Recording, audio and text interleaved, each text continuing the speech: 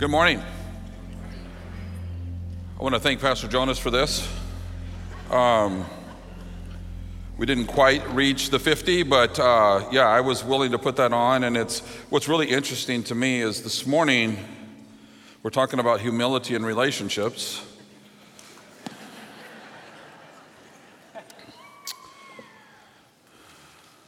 I think if you're a Vikings fan or a Bears fan, we're both understand humility, and one of us will understand more this afternoon. If you have a Bible, James chapter 4, verses 6 through 10, James 4. Living in humility with God and others. We're continuing our time in this series called Discipled. If you need a Bible, we got some ushers coming down the aisles. Slip a hand up. They would love to get one in your hands you can use this morning. Our mission is to love God, love others, and serve the world. And thank you, Pastor Jonas, for the update yesterday. And I feel like we did just that we are striving to carry out our mission, our vision here at Bethel Church. In fact, this very series was born out of applying our mission by emphasizing what it means to look like a follower of Jesus. And the 10 categories that we've been looking at and will continue to look at are more than just a religious checklist. Like, yeah, I'm working on that, got that one down. I do better in this area. But rather, they're characteristics that are nurtured in us of what it means to be a follower of Christ. We've talked about having a dependence on God through prayer and the Word. We talked about regularly worshiping together. We talked about displaying the fruit of the Spirit and obedience to Christ in every area of our life. And then last week, building relational community. Today's topic is living in humility with God and others.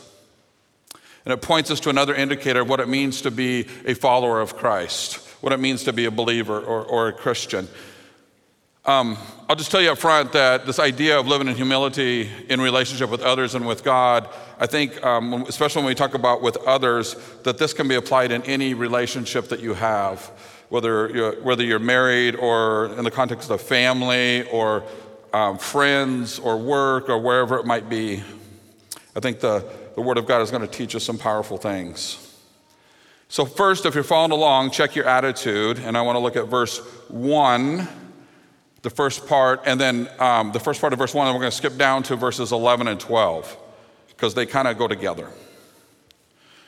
And it starts off with a great question. What causes fights and quarrels among you? And then we go down to verse 11 and 12. Brothers and sisters, do not slander one another. Anyone who speaks against another brother or sister or judges them speaks against the law and judges it. And when you judge the law, you are not keeping it, but sitting in judgment on it. There is only one lawgiver and judge, the one who is able to save and destroy. But you, who are you to judge your neighbor? And so right away for me, what comes to mind is this. As I start thinking about relationships, is that our passions and our preferences, when they're not kept in check, can become like opposing soldiers in a battle. While not all passion and preferences in relationship are birthed out of pride, many are. And so we have to be aware. And the first part of verse 1 begins with a question, what causes fights and quarrels among you? And so I think that that's a great question to start with. Keep in mind, he's writing to Christians here in this passage. So he's asking people who profess to be followers of Jesus, followers of Christ, why do you keep fighting? Why is it so hard to live in a relationship with others in humility? Why is it so hard? Pride convinces us that we're living in humility with others. As believers, we are instructed in numerous places in Scripture to love and to live in unity, harmony, and at peace with one another. It's not uncommon to see bickering in various relationships, even in the Bible. And that is one of the things I really appreciate about the Word of God. While we're instructed to strive to be better and to grow in certain areas, the Bible does not falsely present to us these perfect people who have it all together, who have it all figured out. The very things we are instructed to be aware of and work on, we also get to read examples of people who struggled and failed in those areas. Luke 9:46 says, as an example, An argument started among the disciples as to which of them would be the greatest. Even the disciples of Jesus, they argued and they bickered over who was the greatest. I don't think that they were exercising humility. Some of the letters that we read in the New Testament are letters written to churches addressing all different things that a particular church was dealing with at a particular time and different disagreements. In Corinthians, we read about people who were competing with one another in the public. And we read in Ephesians, Paul continued challenge towards unity. In Philippians 4, we read about two women who could not get along with one another. But listen to this, in Galatians 5:15, it says this: if you bite and devour each other, watch out, or you will be destroyed by one another. How does that happen?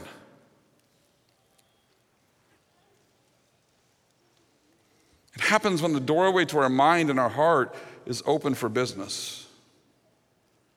And the doorway to our mouth as we engage with others is open for business.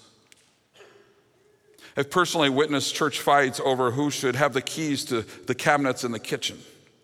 What kind of bread is biblical to be used for communion? How good the coffee needs to be? What brand should we be using? Verse 11 and 12 again, brothers and sisters, do not slander one another. Anyone who speaks against a brother or sister or judges them speaks against the law and judges it. When you judge the law, you are not keeping it, but sitting in judgment on it. There's only one lawgiver and judge, the one who is able to save and destroy. But you, who are you to judge your neighbor? These Christians were speaking slander and evil and passing judgment on one another. And you could think of it in the context of the church, but keep in mind that the church isn't just within these four walls. We are the church, so think about it in the context of any relationship that you are in. My friends, we are to speak the truth in love and learn how to live in authentic relationships. And authentic relationships do not judge, they do not slander. Authentic relationships are made up of people who speak truth and love, who discern but leave the judging up to God, who refrain from criticism of one another. So what causes most of the divisions and factions in relationships for believers? Lack of truth, unhealthy and unbiblical ways of dealing with conflict and offense. A commitment to healthy relationships requires a lot of work. It requires us to stay on the front lines, working tirelessly to have a God-honoring relationship. What are these two verses saying? To speak against another believer is to speak against the law or breaking the royal law. Love your neighbor as yourself is the royal law. That's what it's saying. It rules over all other laws. It is the second part of the greatest command. Love the Lord your God with all their heart, soul, mind, and strength, and love your neighbor as yourself. So back to what James is saying, to speak against another person or to judge another believer is to break that royal law. So to judge another believer is to rebuke the law of love, the royal law that supersedes all of the other laws. So to break this one command puts us in a place of judgment, not only of the person, but of the very law that God gave us to live by. We cannot judge a person without judging the very law that God gave us. Simply said, we need to put down the magnifying glass and pick up a mirror.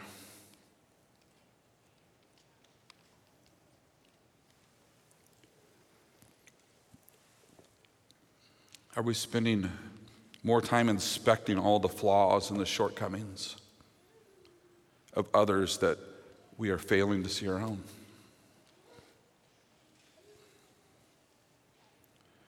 Owning our own part is a good start.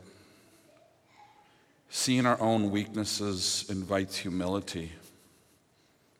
Just seeing others invites pride. Is it possible that we allow our wants and our preferences to inflate our expectations of others to such an unhealthy level that we find ourselves constantly disappointed with other people? Often we cross the bridge of judgment without having all the details and the evidence and the motives. And unhealthy expectations of others leads to judgment. And when you judge others, you judge the royal law that God has given us by no longer living by it. I think Jesus might have been on to something here in John 17. If you're not familiar with that passage, Jesus prays in John 17. Listen to part of his prayer. That all of them may be one. Father, just as you are in me and I am in you, may they also be in us, so that the world may believe that you have sent me.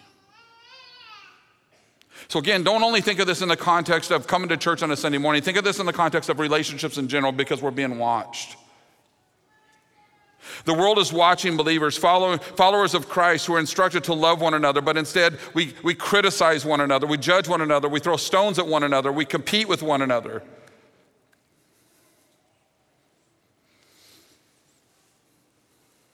It must be confusing, I would imagine, at times for a watching world.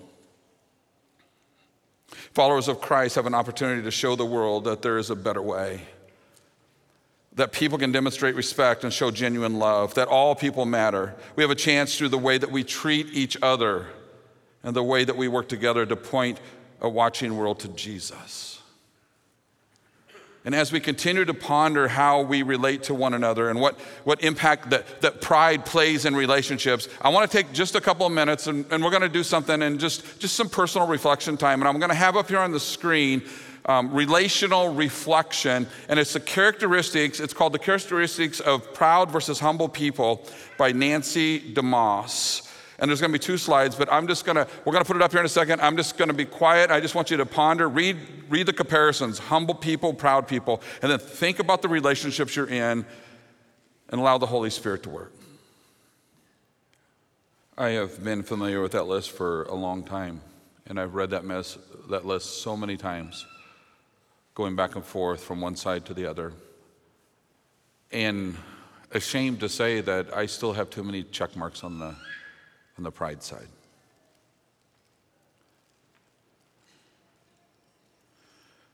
Why do we who profess Jesus as Savior find ourselves at times at war with others who profess the same Jesus, who are indwelled with the same Holy Spirit, who will spend eternity in the same heaven worshiping the same God? We're about to find out. Second part of verse 1 through 3. Secondly, check your heart. It says this: don't they come from your own desires that battle within you? You desire, but you do not have, so you kill. You covet, but you cannot get what you want, so you quarrel and fight. You do not have because you do not ask God. And when you ask, you do not receive because you ask with the wrong motives, that you may spend what you get on your own pleasures. So we began in verse 1 with a question: what causes quarrels and fights among you? And the answer is found in the second part of verse 1.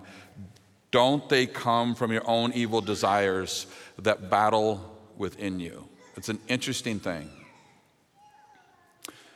The word desires comes from the Greek word hedone, which probably sounds familiar because it's where we get the word hedonism.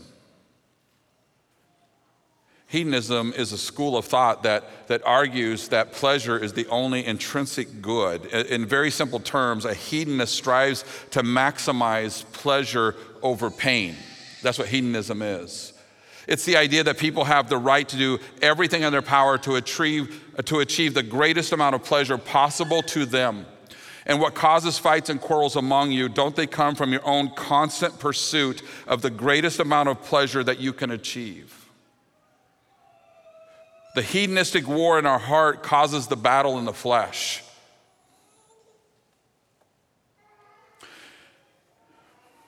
We want pleasure in our hearts. And when we don't have it or we don't get it, what happens is the boxing gloves come out.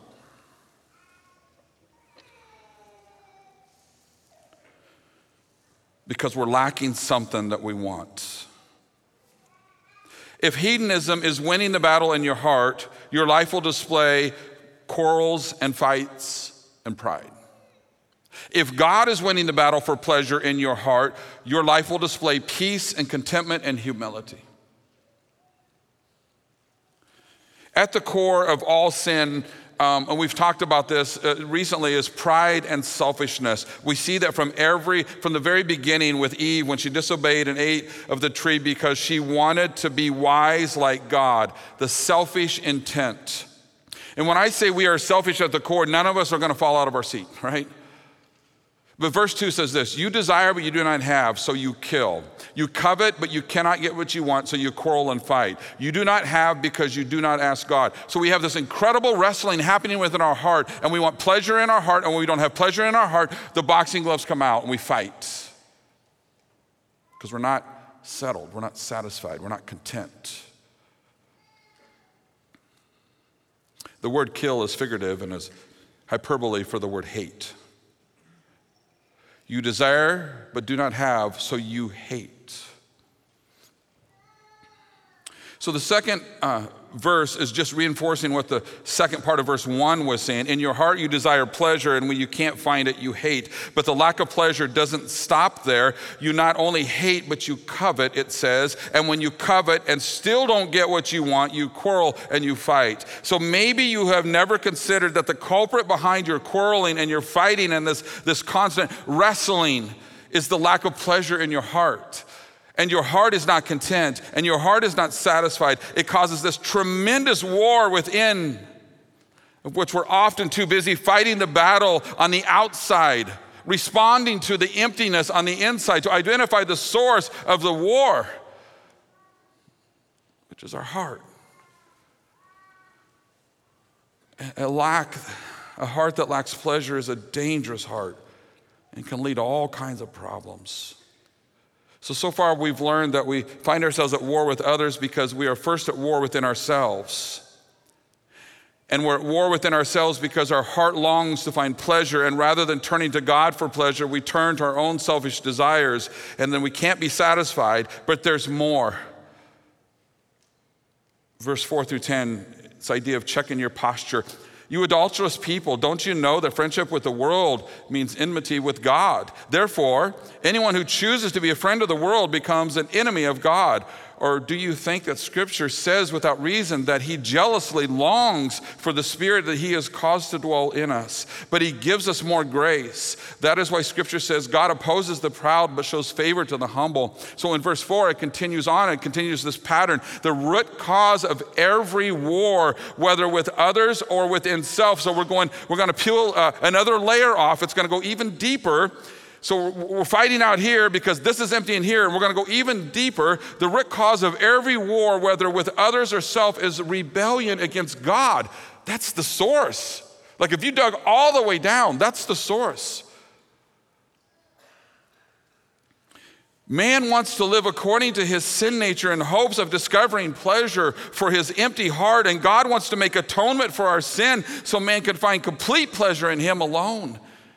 And because God did not create us to live in conflict with him, but rather he created us to live in harmony and fellowship with him, he sent his only son to die on the cross as a way for us to be forgiven of our sin so we could experience the very thing that we will experience for all eternity, harmony and fellowship with God. If you want to be in conflict with someone, just become friends with their enemy.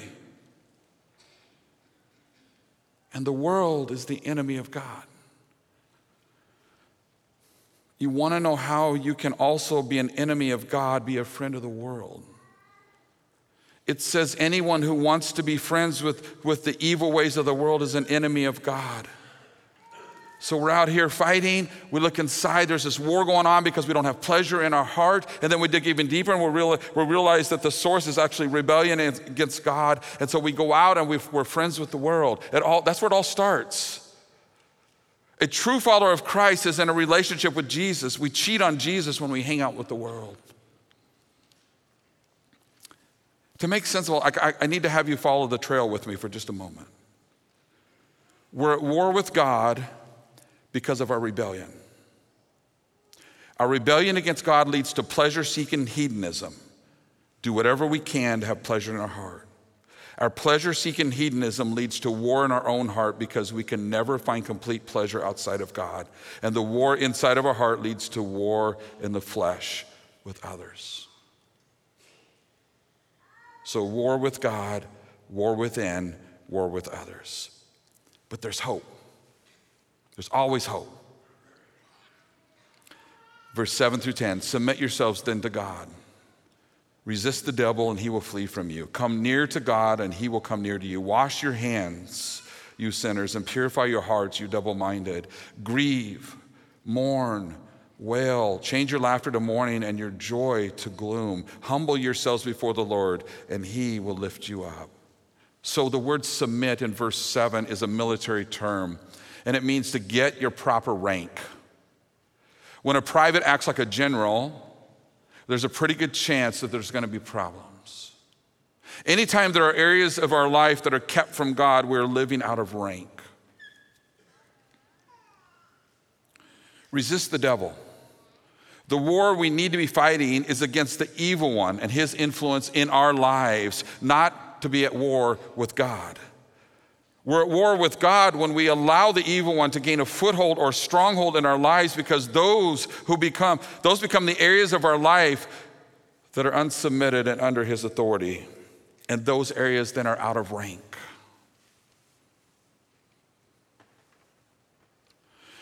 And the way that we resist is to submit.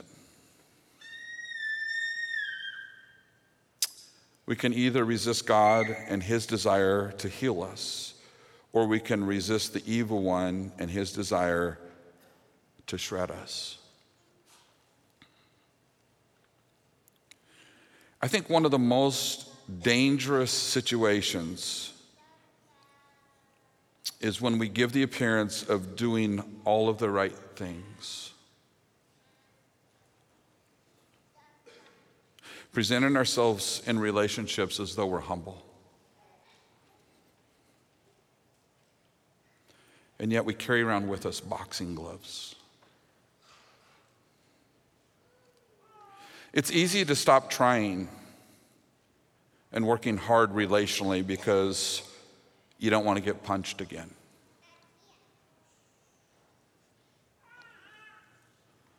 Healthy relationships where there is love and kindness and gentleness are extremely hard.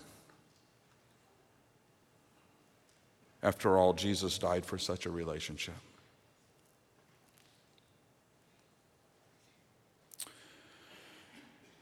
God is inviting some of you here today to look to him for the very first time.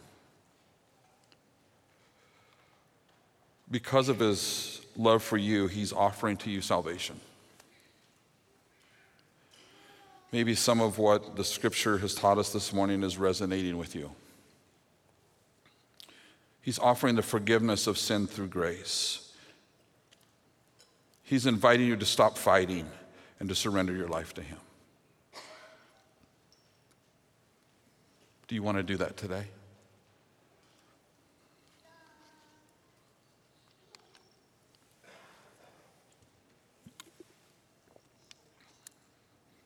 If that is you, would you please come find one of us pastors that are in the room or one of the elders. We would love to share the good news of the gospel with you.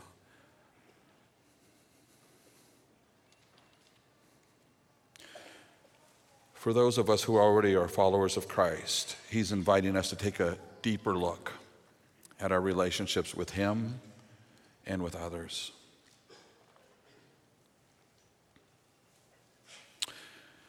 I want to leave you with one thing, and it's Micah 6:8. Maybe you're familiar with this verse. It says this: "Know, O people, the Lord has told you what is good, and this is what he requires of you: to do what is right, to love mercy, and to walk humbly with your God." Lord, I pray that as we have looked at your word this morning, Holy Spirit, I trust that you have been working in our hearts and that you have been awakening us to the truth that you have for us and the truth that shapes us and changes us. And Holy Spirit, I pray that you have been convicting us, because we live so much of our life out here in front of us with the gloves on that we sometimes don't take enough time to just calm and just to rest and just to stop and to ponder what is happening in our heart. And the reality is that we're fighting for pleasure. We want our heart to be satisfied. But sometimes we're looking in all the wrong places. We look to the world and we think that, oh, if my heart could just be satisfied, then my relationships with others and with you, God, would be great. But it never works. You are the only one who can bring that satisfaction. God, I pray that you would remind us and convict us of anything and in any way that we are living with the world, that we're partnering with the world, and that we're proving ourselves in that sense to be an enemy of yours. God, would you reveal those areas? Would we rightfully confess those and repent of those areas in our life and renew our relationship with you? And that we'd rework the equation backwards, starting with you. Would you bring healing, Lord, in Jesus' name?